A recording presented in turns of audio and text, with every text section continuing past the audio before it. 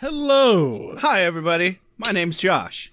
My name's Rex. Welcome to Beer with Buffy. So this is a podcast called Beer with Buffy, where we're going to watch every episode of Buffy the Vampire Slayer, and then we're going to give it a rundown. We're going to make fun of it. We're going to tell you how much we like it, how much we hate it, more specifically, how much Xander pisses us off throughout Season 1. And more importantly, we're going to drink questionable amounts of beer.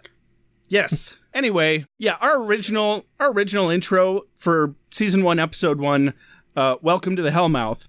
We didn't introduce ourselves. We didn't say the name of the podcast. We didn't say the name of the episode. We said at the same exact time, which I thought was hilarious. And we're still going to play our original. Yeah, we're going to still show the original train wreck here because absolute train wreck. Oh, it's a lovely train wreck. Yes, it is a lovely train wreck. But also, we realized we never said thank you to our fucking excellent composer, Benjamin Alexander. His name on SoundCloud is Mad Music Maker, and he's actually going to be uploading all of the music that you have in this episode onto his SoundCloud channel. So yeah. So you can actually, if you want, download and listen to all this music. It's good. He's a real musician. Yeah. I promise. He actually knows what he's doing. For your listening pleasure. Exactly. Without further ado, Rex, I think it's time. Please enjoy Beer with Buffy. I was told you were coming. A slayer. I'm self-starved, but all like a cork in a bottle. My ascension is almost at hand.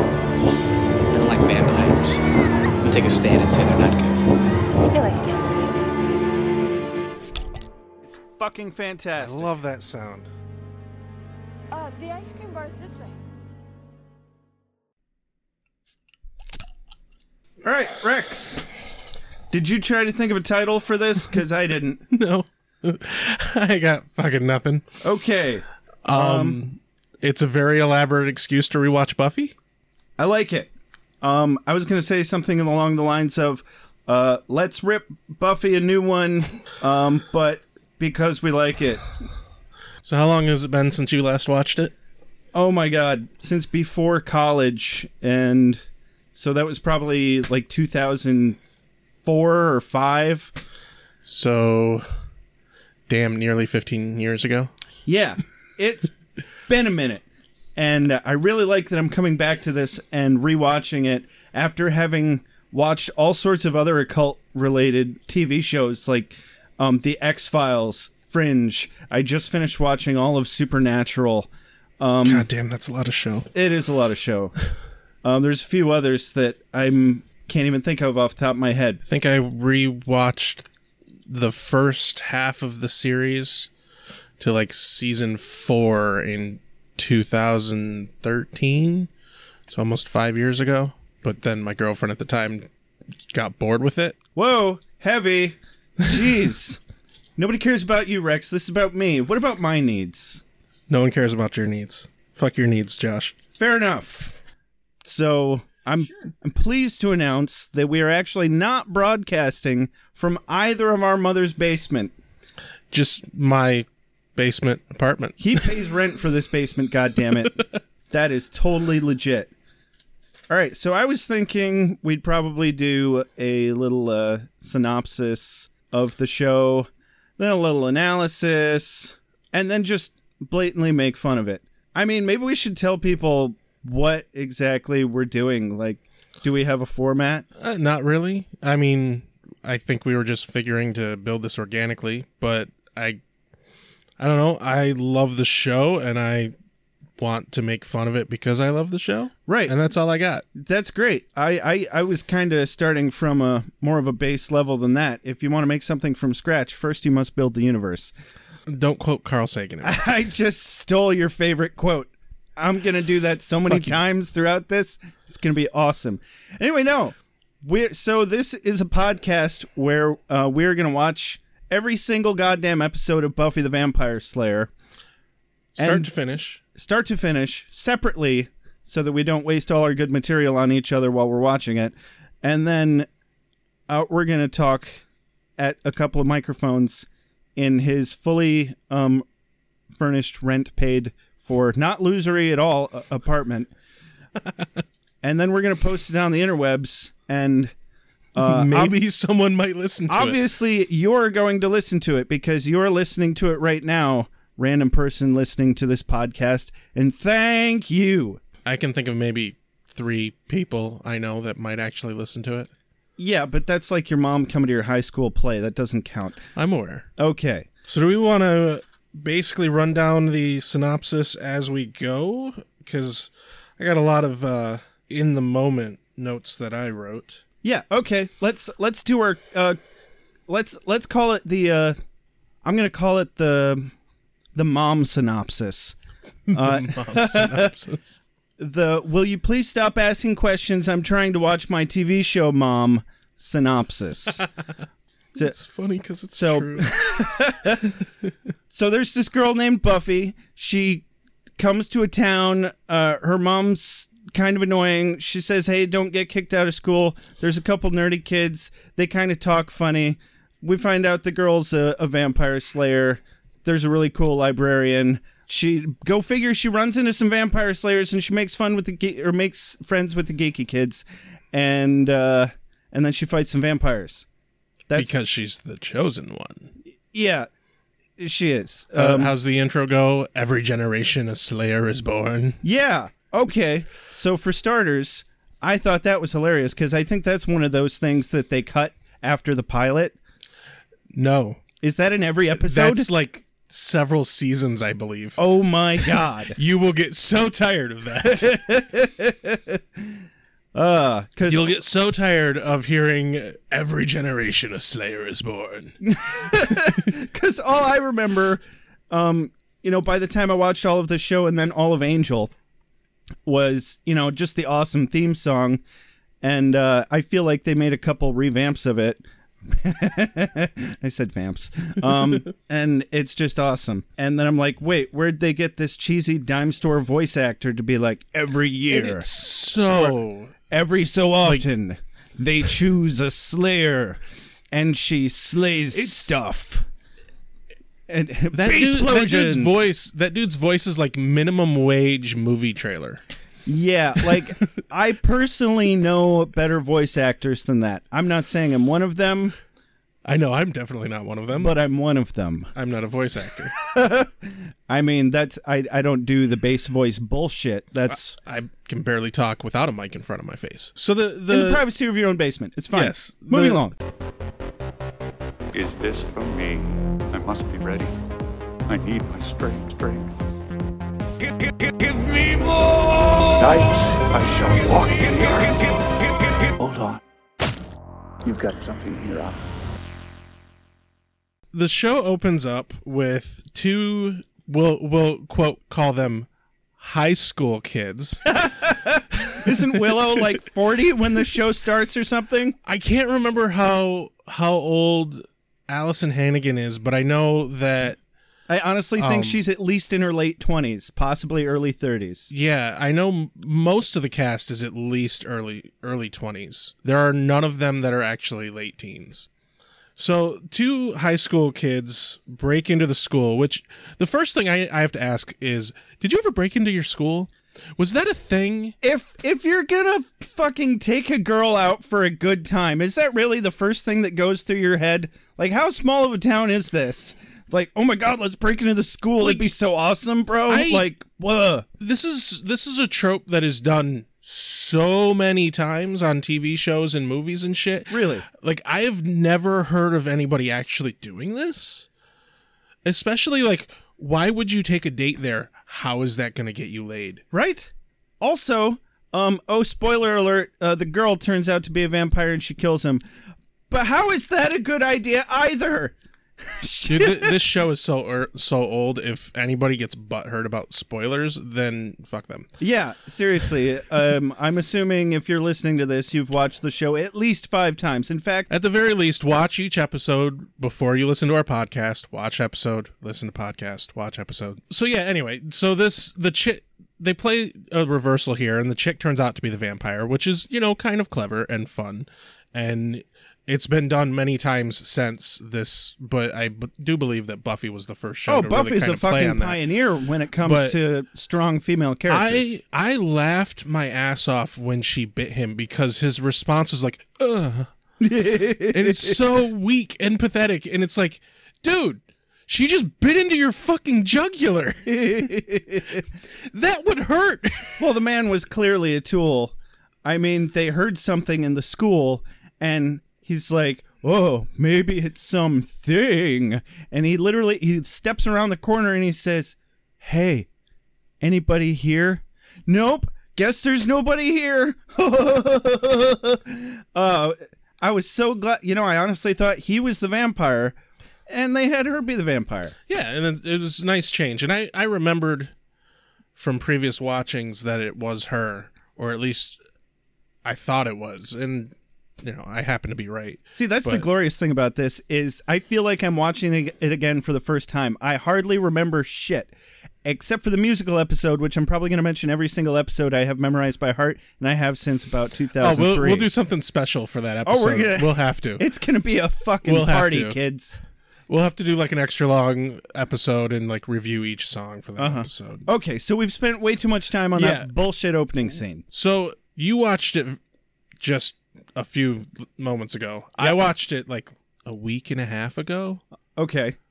And haven't had time to recap it, so I don't remember where it goes from there. Is it like Buffy waking up? Yeah, Buffy has some dreams, and it's so obvious that it's just little clips from the rest of the season that they've already filmed. Oh, and the over-the-top opening. Oh, yeah. Well, we already made fun of that. So anyway, Buffy has some dreams. Her mom wakes her up. She goes to school. Her mom's a little bit condescending, and I didn't find any of that particularly newsworthy. And then enter Xander. Okay. Fucking Xander. First off, I don't remember him ever riding a skateboard. I think, this might be the only episode where that happens. And the freaking crash he does into the railing, the pratfall, is phenomenal. Oh, that was beautiful. That was beautiful. But one of the things that surprised me, so Xander is shown at first to be this loser. The dude's suave as fuck, though, in just how he speaks. Like, I was a loser in high school, and I couldn't get sentences out on women I thought were attractive. Yeah, no, seriously. And, that's the whole scene of the intro of Xander and Willow and just the back and forth between the characters. It blew me away because as corny as this show, as I remember the show always being, the dialogue is just so fucking good. Oh, yeah. They set a new precedent for just quirky, weird writing. I definitely, I'll bring it up later, but I started keeping track of a few of my favorite quotes from this episode.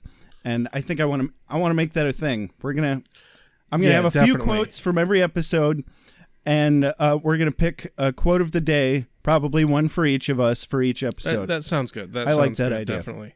But I think my favorite part about this whole interaction is Buffy drops her purse and her steak pops out and lands on the ground, and Xander picks it up. And the steak that you see looks like steak, by the way. Wooden steak that you see looks like it was sharpened by the largest fucking pencil sharpener I've ever seen. And it's dull as fuck. It looked plastic, like she bought it from a Halloween shop. Like, how? She better be super fucking strong to put that into something's chest. But seriously. Also, yeah, I love that they simultaneously introduced Xander as... They clearly want you to think that he's like a cool kid, but then he's a geek at the same time. First of all, I don't know anybody in high school that had the balls to walk up to a new girl that they had hot new girl that they had an instant hard-on for and say anything to them at all, let alone some flubbery that did come out of his mouth. The fact that he was even mildly coherent, right? And within the first 5 minutes of meeting this woman... And I don't remember, are they supposed to be freshmen or oh god, I don't know what grade they're supposed to be in. I don't think they established it. It sounds like they're probably sophomores.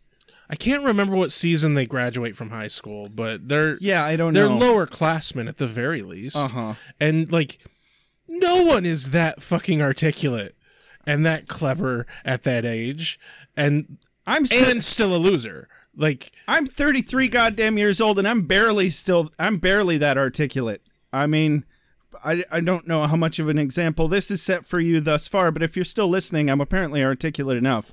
I don't know about Rex. I'm probably not articulate enough. I can carry this show by myself, yeah, God damn it. Fuck you. No, I need your basement. And I own half the recording equipment. So, let's see here. Oh, yeah, also, Xander, like, they wanted him to be cool and a geek, but he's being set up for that character that all the geek guys are supposed to identify with. And, very much so. You know, just from knowing what happens in the rest of the show or having a vague recollection.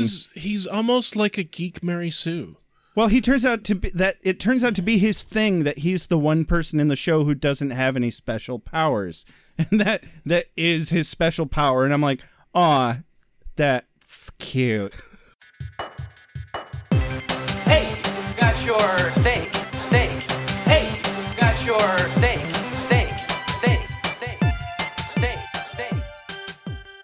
But anyway, so the next person we meet is Cordelia, who's surprisingly nice in the very beginning. But her intro was so outrageously just, to me, bland that I didn't even write any notes about it at all. Right. Well, I just, all that I felt about that was, wow, she's so obviously just latching onto Buffy like she's a new toy. It's like, it's such a small town, she's just so bored. She probably like noticed that Buffy was wearing some design or something and is like, oh, that person has money, I better latch onto them. Well, Irma Gerd, that pencil skirt, I was like, damn, I don't remember being all that attracted to Buffy before, but she kind of got it going on. I don't know if, because I also, I don't know if I got the term and, pencil skirt right, but right. I'm a dude, we don't know these things. What's a halter top? I don't know. Clothing. Yeah, that's about it. It is I'm clothing. lucky I know that much. But I think another part, like, I love pointing out the little, like, tropes and cliches that they do with a lot of these sorts of shows. And they do that quintessential mid-lesson fucking bell ringing. What fucking teacher doesn't pay attention to the time and know, like, oh, I have 10 minutes left to wrap up this fucking lesson? Yeah, please. Every fucking kid in that room would have been chomping at the bit at the door, and she'd have been like, no, sit. But sit, it's like, no. The bell rings and it's a surprise to literally everyone. And that is a fucking joke. Yeah, they were all obviously so enraptured in her lecture as she, kept feeding them her lesson points. So the Black Plague incited what social change? Oh, it's the bell. Okay, I guess you little squirts better go. Oh my God. Thank you for bringing that up. So many teachers that I remember were more of the attitude, not so much the language of, okay, Belle, get the fuck out. Get away from me. Either that or it turned into an instant power game. Like, no, I know the bell rang, but you don't leave when the bell rings. You leave when I say you can leave. I'm still talking. And I'm like, we still need to learn about the Black Plague. I'm sorry. I'm pretty sure that the school has allotted me exactly 4 minutes and 27 seconds to get to my next class, and I have to go downstairs, change out my books from my locker, get bullied and given a swirly real quick, and At still least get twice. to class on time. At least twice. Fuck you, teacher lady, or dude, or gender fluid person. Let's see how overly PC we can get with this. Oh, sure. Okay, so then the next character that we get, this episode is like 90% of just, we're now introducing this character. Let's now introduce this character. All vampires shall hereto be referred to as vampire self. So Buffy, they don't run into each other in the hall. Rex doesn't like being interrupted. No, not really. But it happens a lot because I talk too much. So Buffy needs to get a book and decides that she has to go to the library to get a book. Oh my God, the library! I forgot how much I loved that fucking library. It's an amazing library. If I had a library like that in my high school, I would have never fucking left. I would masturbate in it every day. Don't do that. Well, I mean, not like publicly. You know, I'd have like. I'm going to be in special that corner or library something. reading. Don't do that. But the two things that struck me as interesting about that library, first off, no school has the kind of budget for that library. Oh my fucking God. Second off, turn on some fucking lights. That's like the dimmest, darkest fucking library ever. It's like, you want a library to give you cataracts and sight problems? Read in the near dark. Yeah. Also, what the hell is the deal with the fact that literally no other students ever go into this library except Xander and Willow? Like, they're unquestionably, they show us different nerds throughout the series, and none of them hang out in that amazing library. Ever. I swear, when she walked in there, it felt like she walked into some underground catacombs. And It was like Hogwarts. how gloriously fucking awkward is the first interaction between Giles and Buffy. And then he's like, I know what you're looking for, and puts down this ridiculous fucking book. He looked so happy. And it's like, He was like an excited big, puppy. like big on the cover. It's like vampire. Vampire. he's like, oh my God, I've been waiting for this day for so long. I get to do this. And he's like, obviously utterly fucking crushed that she's not like giddy to learn about the secrets of the vampire from him. Oh, are you sure that wasn't what you were looking for? Oh dear me. I was also struck at just how outrageously young Anthony Stewart Head is in this. Dude, I'm scared. I'm scared to look it up. I think he's just like such a handsome fucking devil. He's 43, and like he was 43 when they started the show. They started. Okay, I was starting to think, damn, he may have actually been in his early 30s. But okay, no, that's... but he doesn't look like he's 43. He looks our current age, which is early 30s. That's fair. And I don't know if that's just my perception of people my age is different than my perception was when I was younger of people my age. I just remember thinking, you know, he looked like an adult when I watched it. Exactly. And now I'm like, oh shit. But you figure he's probably almost my age, or Yeah. vice versa, in this first episode. But you figure they probably had to be like, oh, we need this guy who's like early mid 40s because all our high school kids are in their 20s. Yeah. So We got to set the bar somehow. he's got to be in his midlife just so he looks like a fucking adult compared to the rest of the adults in this high school. Yeah.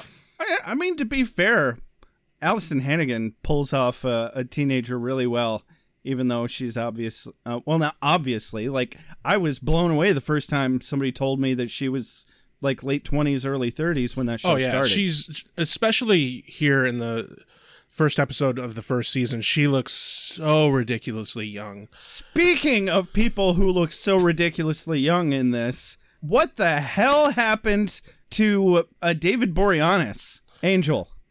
Oh, man. Like, Yeah. he walks in and it's like, you're so skinny. Yeah, seriously.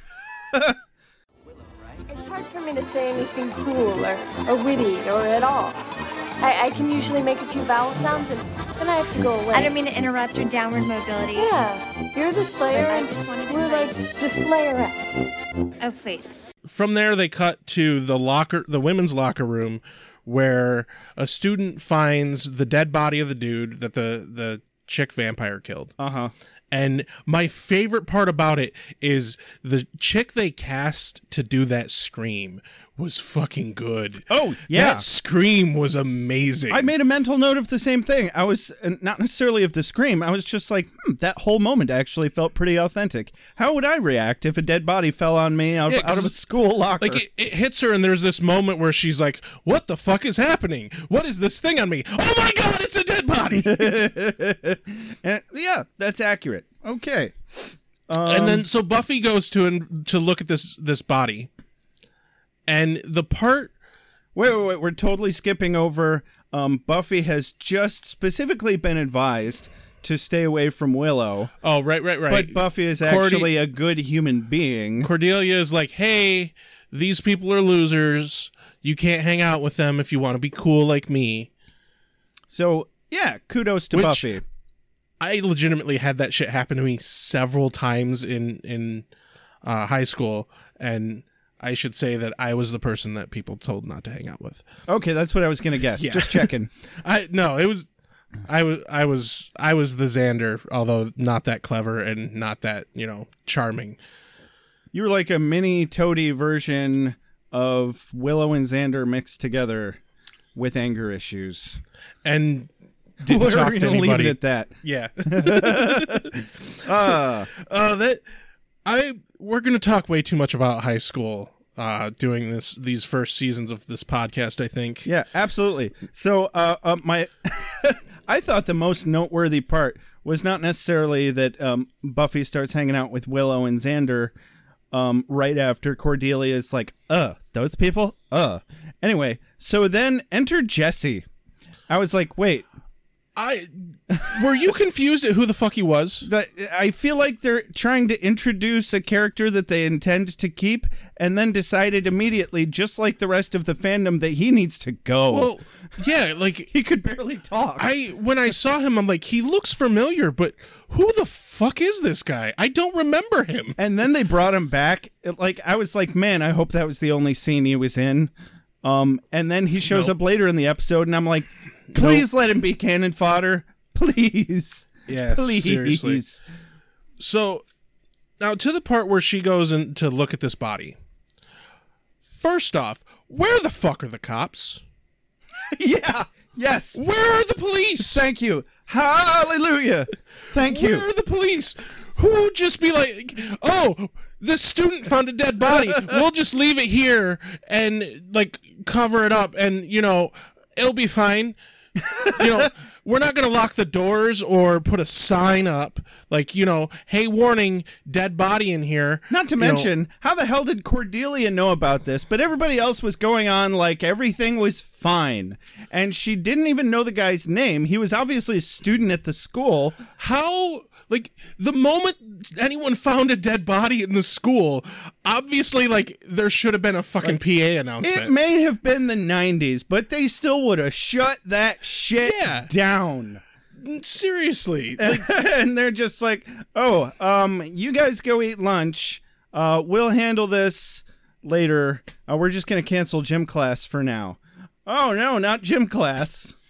So in the interactions that we get about Buffy reluctantly wanting to be the Slayer, she doesn't want to be the Slayer, she's upset about having to be the Slayer, and they give these hints about what happened in LA, and that she set the gym on fire and whatnot. And so here's my question: she obviously knows all the bullshit of every generation a Slayer is born, all the just tripe that obviously Giles is so nerd giddy to tell her about. Where did she learn this? Do you remember the movie that came out years before this? I try not to. But was that canonical? Is this show supposed to take place after that movie? We could probably solve that argument with one Google search that we probably should have done before we started. I don't want to Google anything on this show. Me either. Just fucking wing it. All right. You guys let us know. Or we'll figure it out before the next episode. We don't really care. We're going crazy here. And then, of course, Xander, which we mixed the order of some things, but then Xander happens to be in the library when her and Giles are talking about vampires and all that shit, and he's like, oh my god, what is this? But he immediately takes it seriously. He immediately just assumes that what he is witnessing, as far as these two people talking about fucking supernatural beings, is just true. Oh, Xander does? Yeah. Well, I don't know about that, because later at the Bronze, he's like, no, I know you think you're the Slayer. And then she cuts him off, and she's like, yeah, I have big girl panties to pull up. Excuse me. That is true. So it's very inconsistent in that regard. You're right. But, I mean, if I had to describe this episode, not necessarily the whole series, but this episode in one word, consistent would not be it. Yeah, obviously they haven't yet found their full tone for the show. Yeah. I mean, it is the pilot. What do you expect? But the big thing that I found throughout this whole thing is, while the story itself is so corny, the whole episode is just like, I was getting dizzy from rolling my eyes so much. But it's still just entertaining. Mm-hmm. Because the dialogue is so good. The acting, all of these people are really fucking good actors. They are, actually. And like, it actually stands up to the test of time. The story itself is so corny, and the setting comes off as so corny, but it's obvious that there's a bit of that corniness that they just were going for. There's a reason why you're here. The reason why it's now. There's a reason why you're here. The reason why it's now. All right, my first favorite quote. Buffy was talking to Giles. He said, "Something big is coming, Buffy, and it's going to be bad and this isn't the actual quote, but he says something like that, and she says, "Gee, can you vague that up for me?" I'd have to incorporate that into my everyday speech. I'd have to go back and look, but I think one of my favorite quotes was probably from the very first banter you got between Xander and Willow. It's something along the lines of, he's asking her for help with homework, and he's like, I'm having trouble with math. And she's like, well, what math? The math. The math. But anyway, we're still getting ahead of ourselves. Meh.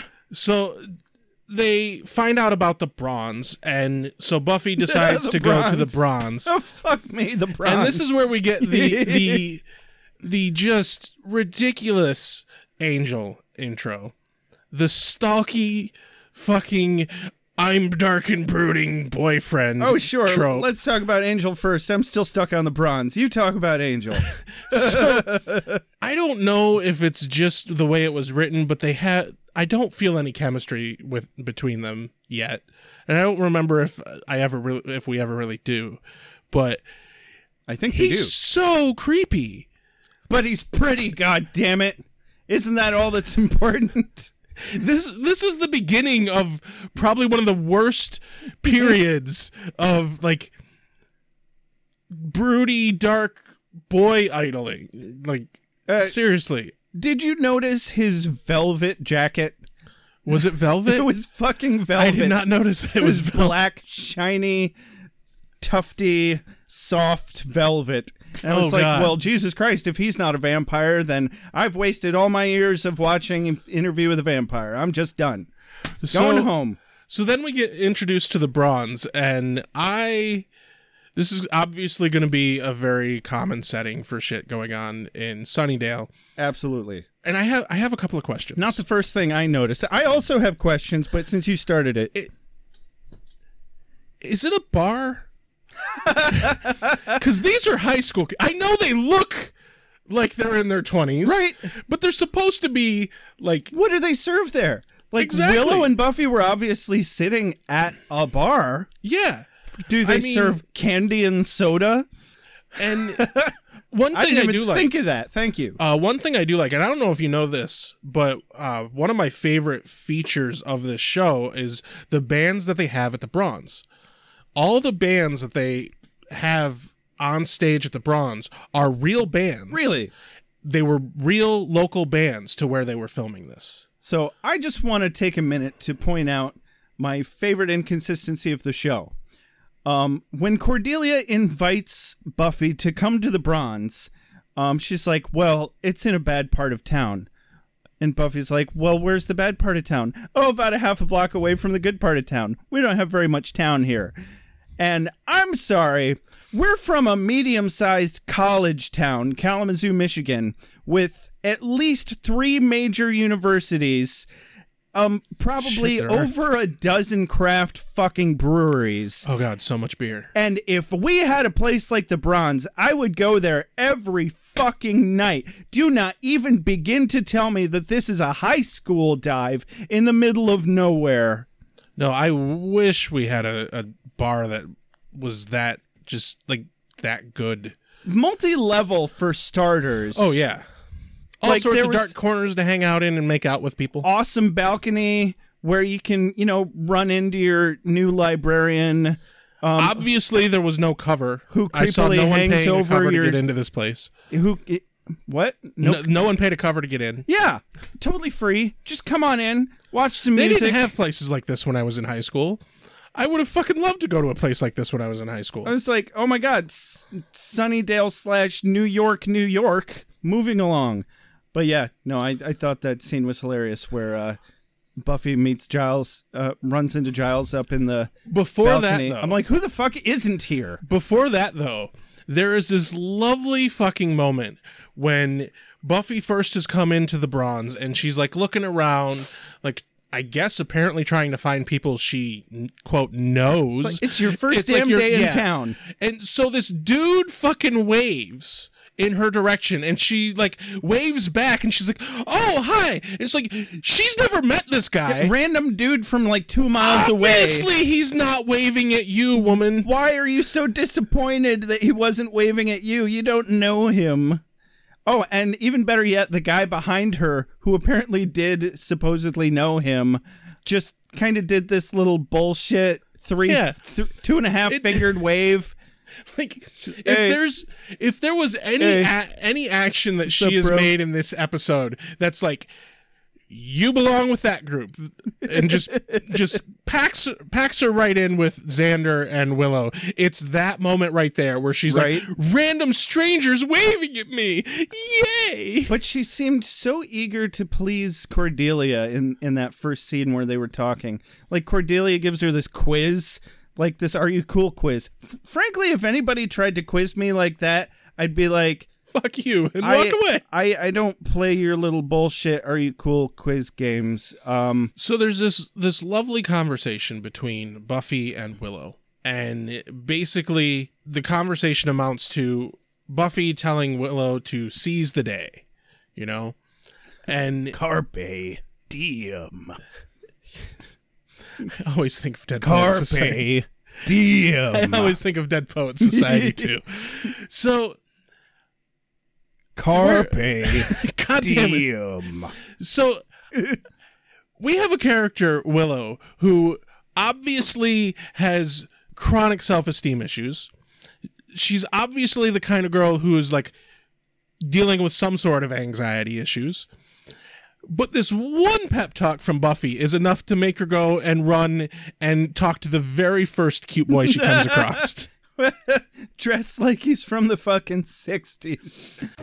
You mean besides me? No, I didn't ask. You mean besides me? Do you believe?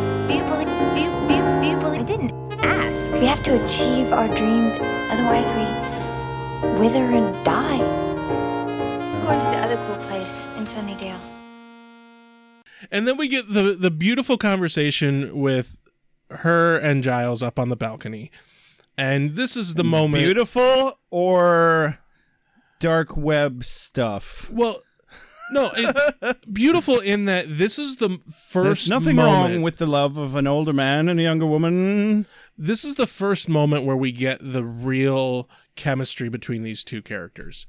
And it honestly... Is that what you're calling it, Rex? Well, it is. I mean, it's, it's mentor-student kind of chemistry, and, that eventually grows into like a father-daughter kind of chemistry. I'm glad you're taking that scene seriously, because all I saw was really slick but kind of geeky old man just getting really close to his student on the very first day, just cuddling right up just over her shoulder and talking really softly and sensually. I was mostly just not wanting Giles to be ruined, so I was ignoring that.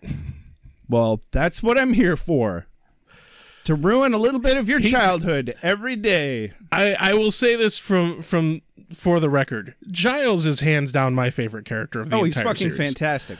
I really have nothing bad to say about Giles ever. But the chemistry between them is pretty damn good, and I just love the back and forth banter between them, where she's a reluctant student and he's a desperately wanting to teach her, but you can tell that he desperately wants to teach her, not just because it's his job, but because he wants her to do good and be safe while doing good. Own your destiny. Well, right, but there's a great little seed here of the mentor relationship that they are going to grow into, and I was really pleased to see just that little inkling of that this early in the show. I was expecting the interactions to be so much more awkward than they were. Yeah. That's why you're here, Rex. Exactly. Thank you. You're the funny one, I'm the smart one. I'm glad we... That's not true. So at this moment, Buffy spots the vampire in the place, and much to Giles' chagrin, she does it. Chagrin. Wow, you really are the smart one. Much to Giles' chagrin, she does it in a way that is just unconventional, and uses his clothes and her Valley Girl sense to gauge that he's a vampire. And oh no, the girl that this vampire is hitting on is Willow. I love that Buffy didn't give a shit at all until Right, she noticed till that it it's was Willow. It's like, oh, it's some random chick gonna be eaten, but fuck her. Oh, there's a vampire. Oh no, it's my friend that I met for a day. Oh my god. How does she not get downstairs and out the door in time to see where they go? I don't know. She kind of, they dragged that out. It was like, what the fuck is going on? Like, I checked my email during that scene. Like, they didn't even beeline to the door. Like, they wouldn't have possibly beeline to the door because, like... They were halfway to the graveyard by the time she got outside and got done having a really unproductive conversation with Xander. Yeah, and then that's the moment when Xander's like, oh, are they vampires? Was he speaking with too much chagrin? Fuck you. Fuck you. Chagrin. Fuck your chagrin. Anyway, so they chase off after Willow, and I love the conversation between this vampire and Willow, and she's like, we're going to get ice cream, because she's so innocent. It's like... Wait, they didn't have ice cream at the Bronze? What the fuck right? do they have? Obviously not alcohol or ice cream. What the fuck is... And not coffee, because they're drinking out of plastic damn cups. Wait. Cordelia did say they let in anyone, so it could actually be a bar. I suppose. I mean, I didn't see any stamps on hands or bracelets, but and whatever. they didn't check ID at the door. Oh, shit, no. It was the 90s, dude. They were still doing cocaine. So, obviously, Willow is so innocent that she thinks this guy wants to get her ice cream. And the shortcut is through the graveyard.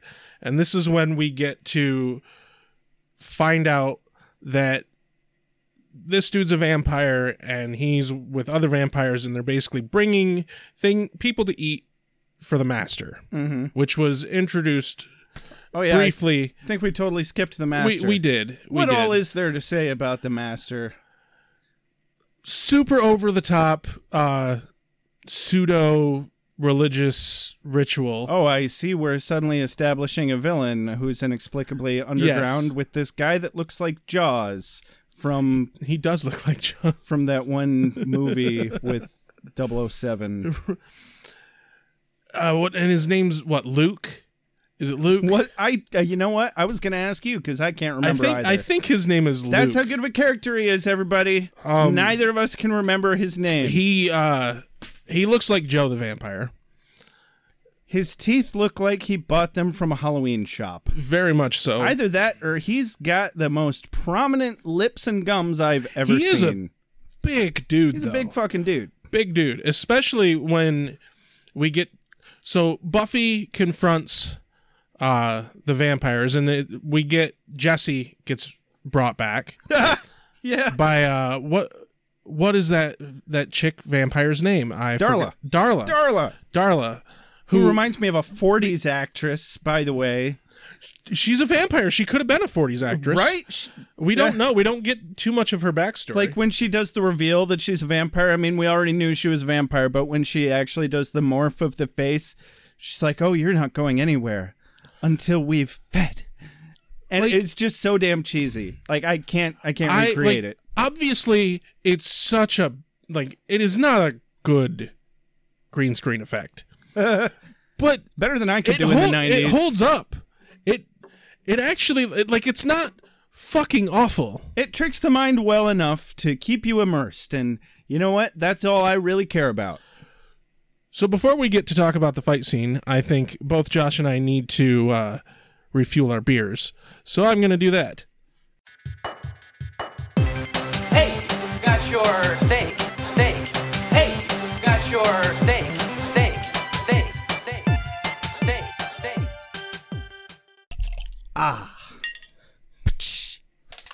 So I should say right now we're drinking Oberon, which is made at our local brewery Bell's, which I believe it's a national. Oh, it's international. Internationally. Dude, Oberon or Two Hearted, which is also by Bell's, has been voted the world's #1 beer.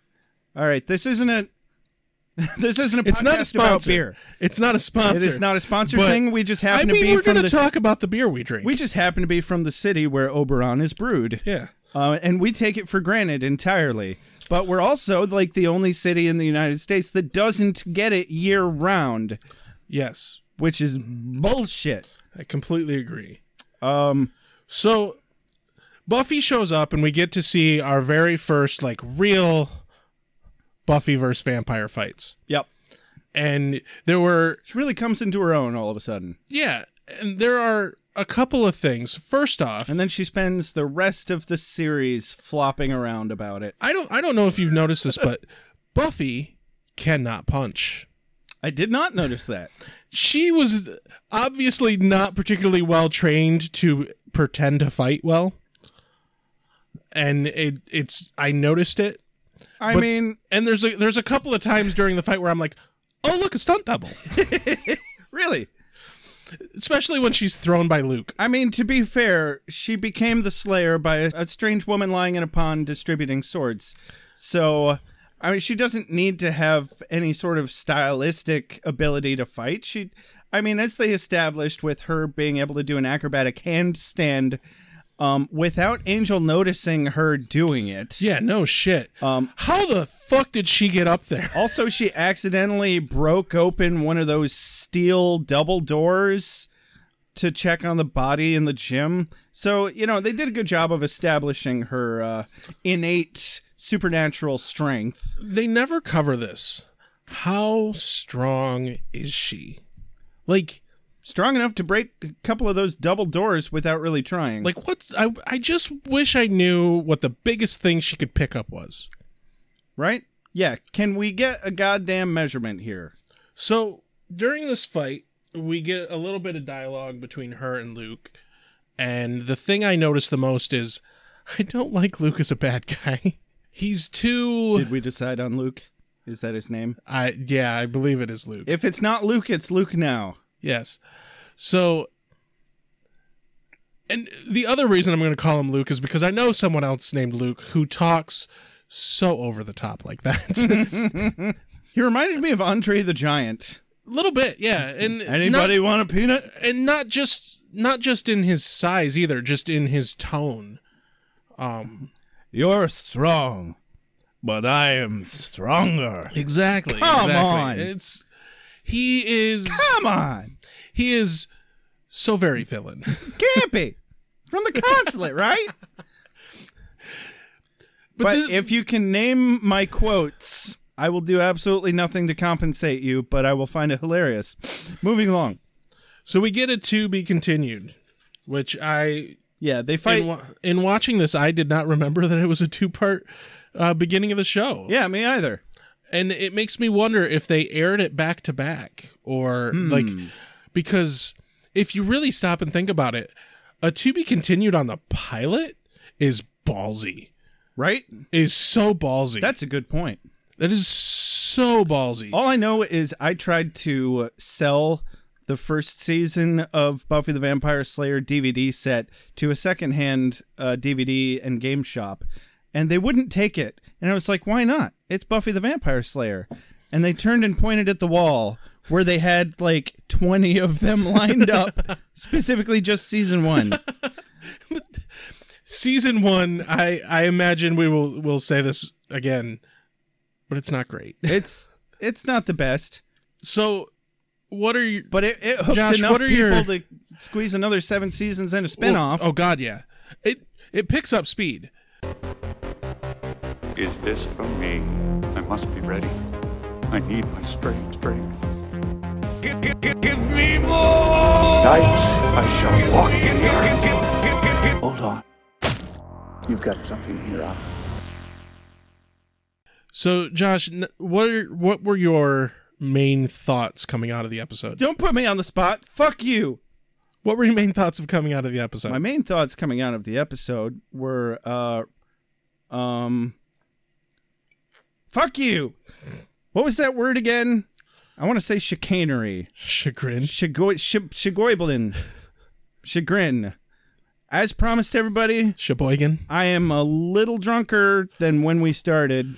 Very much so. My thoughts coming out of the episode were, boy, I hope they still manage to kill off Jesse next episode. He's definitely, he's being fed to the master. Right. I actually kind of wonder how Buffy's going to get out of that coffin that he knocked her into. Yeah. And now he leaps in on top of her. And that was actually a really good job they did with the suspense before he did that. I do have a question of what was his motive there. Like, what did he like duck down and be like, "This is gonna be so good, right? I'm gonna love this. I'm just gonna wait until she starts to get up." I mean, when you're old as he is, you got to have a little fun. I suppose so. Moving along. What were your thoughts coming out of this episode, Rex? It was simultaneously better and worse than I remembered it. I can get on board with that. Like, it is, the story itself is so corny, and it's so like, here's a scene where we're going to introduce this character. Now we're going to introduce this character. Now we're going to introduce this character. Now we're going to introduce this character over and over again. But the little snippets of verbal interaction between these characters just, it hints at the writing to come. Right. Well, it's actually good writing because Joss Whedon is actually a very good writer. Right. Unlike some other hit shows out there that it is an absolute mystery how they became as popular as they did. One of the things... Star Trek, for instance. Oh, God. First season of Star Trek is so bad. We both absolutely love Star Trek, by the way. But... the first, like, how did Star Trek ever make it past the first season? It was a flop for like 20 years and then somehow got one popular of the things again. I know about this show, the reason this show even existed was Fox had like a mid-season cancellation or something. And they basically just, like, Joss was on the payroll for some reason. And they're like, Joss, we need a show to just fill this dumb slot that we don't give a shit about. Make anything. And so Josh... it was a different show that had a mid-season cancellation. Yeah, exactly. So Joss decided that he was just going to fucking do his passion project, which he had actually gotten the Buffy the Vampire I'm movie nodding made. meaningfully, by the way. He had gotten the movie made, but he had wanted to do more with the idea, the concept of the high school Valley Girl cheerleader is the superhero. And the big thing that I love about this, even in this one episode, the women that he's written are just, they're solid characters already. And there's no lacking of screen time between them and the male characters. When the male characters are on screen, they are still the same the females are the same characters that they are supposed to be. I think one of my favorite snippets of a Joss Whedon interview that ever happened was one where somebody says, "Oh, why do you always like to write strong female characters? And his answer was somewhere along the lines of, as long as people still feel the need to ask me that question, I will continue to write them. Right. He very much works from a standpoint of, I'm not writing strong female characters. I'm writing good characters. I'm writing strong characters. The fact that you need to make the differentiation between them being male or female shows your innate cultural outside sexual bias. Outside of the play on the trope of the female heroine and some of the interactions between the characters. Don't forget the chagrin. Fuck you. I got to remember I have to say fuck you rather than just flipping you off like I normally do. So, God damn it, you completely derailed me, you fucker. Yeah, I wasn't paying attention anyway. What were you talking about? We might have to pause the recording. The characters' genders don't really play into their interactions so much. I mean, yeah, obviously Xander hits on Buffy some, and Jesse hits on Cordelia way too much. Too much. Creepy. Jesse's creepy. In the moment he started being creepy, I'm like, that fucker needs to die. He's gonna die. So either that or they're just gonna fire the actor. Like, they didn't write those lines. That's just what he said when he stepped onto set. So yeah, but the characters are all solid characters, and there's a lot of little pieces of scenes and dialogue that hints towards such a much greater show than what this episode was. Also, jumping back to the scene at the Bronze where Buffy's chatting with Willow at the counter, and they're talking about boys, and Buffy gives Willow the little pep talk, and she's like, "Seize the day, carpe diem." I just wanted to throw that in there again. I don't know how to explain it, but maybe I just enjoy knowing what happens ahead of time, but hearing Willow talk about how she feels about boys and how she can't talk when she's talking to a boy that she even likes. And it's just like, you're a lesbian. I don't know if we'll get more of it or not, but I don't recall there being much along the lines of hinting towards her being a lesbian. Yeah, I don't necessarily mean that I think that, like, oh, it's so obvious. I just think, well, maybe she's just more comfortable with women. Didn't have anything to do with vaginas or dicks. Yeah, it was just interesting to go back and see that part of a character, knowing how that character grows and progresses later in the series. So the next episode coming up is described as Buffy and her friends encounter a powerful vampire bent on opening a portal to the dimension inhabited by demons. I like portals. Which is a very funny way of saying the Hellmouth, because it's Amazon and apparently they can't say hell in the description of the episode. It's obviously an analogy for vaginas, Rex. I don't think it is, Josh. Where do the vaginas begin? All right, I think we should definitely close this out. Vaginas. Stop talking about vaginas. Strong, beautiful vaginas. I don't know how to do an outro. Thank you, everybody. Good night. I am... You're a fucking noob. Fuck you. I am Rex Hansen. I'm Josh King. And thank you for your time.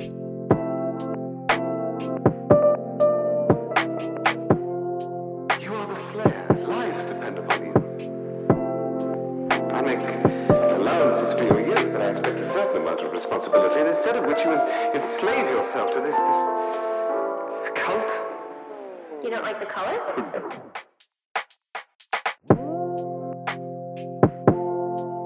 You have a sacred birthright. You were chosen to destroy vampires, not to wave pom-poms at people. Why can't you people just leave me alone? You are the Slayer. Go ahead. Prepare me. I'm a watcher. I haven't the skill. Oh, come on. By appealing to your common sense. Earwolves, incubi, succubi, everything you've ever dreaded was under your bed, but told yourself couldn't be by the light of day. One girl in all the world. Common sense. One girl in all the world. Common sense. All the world.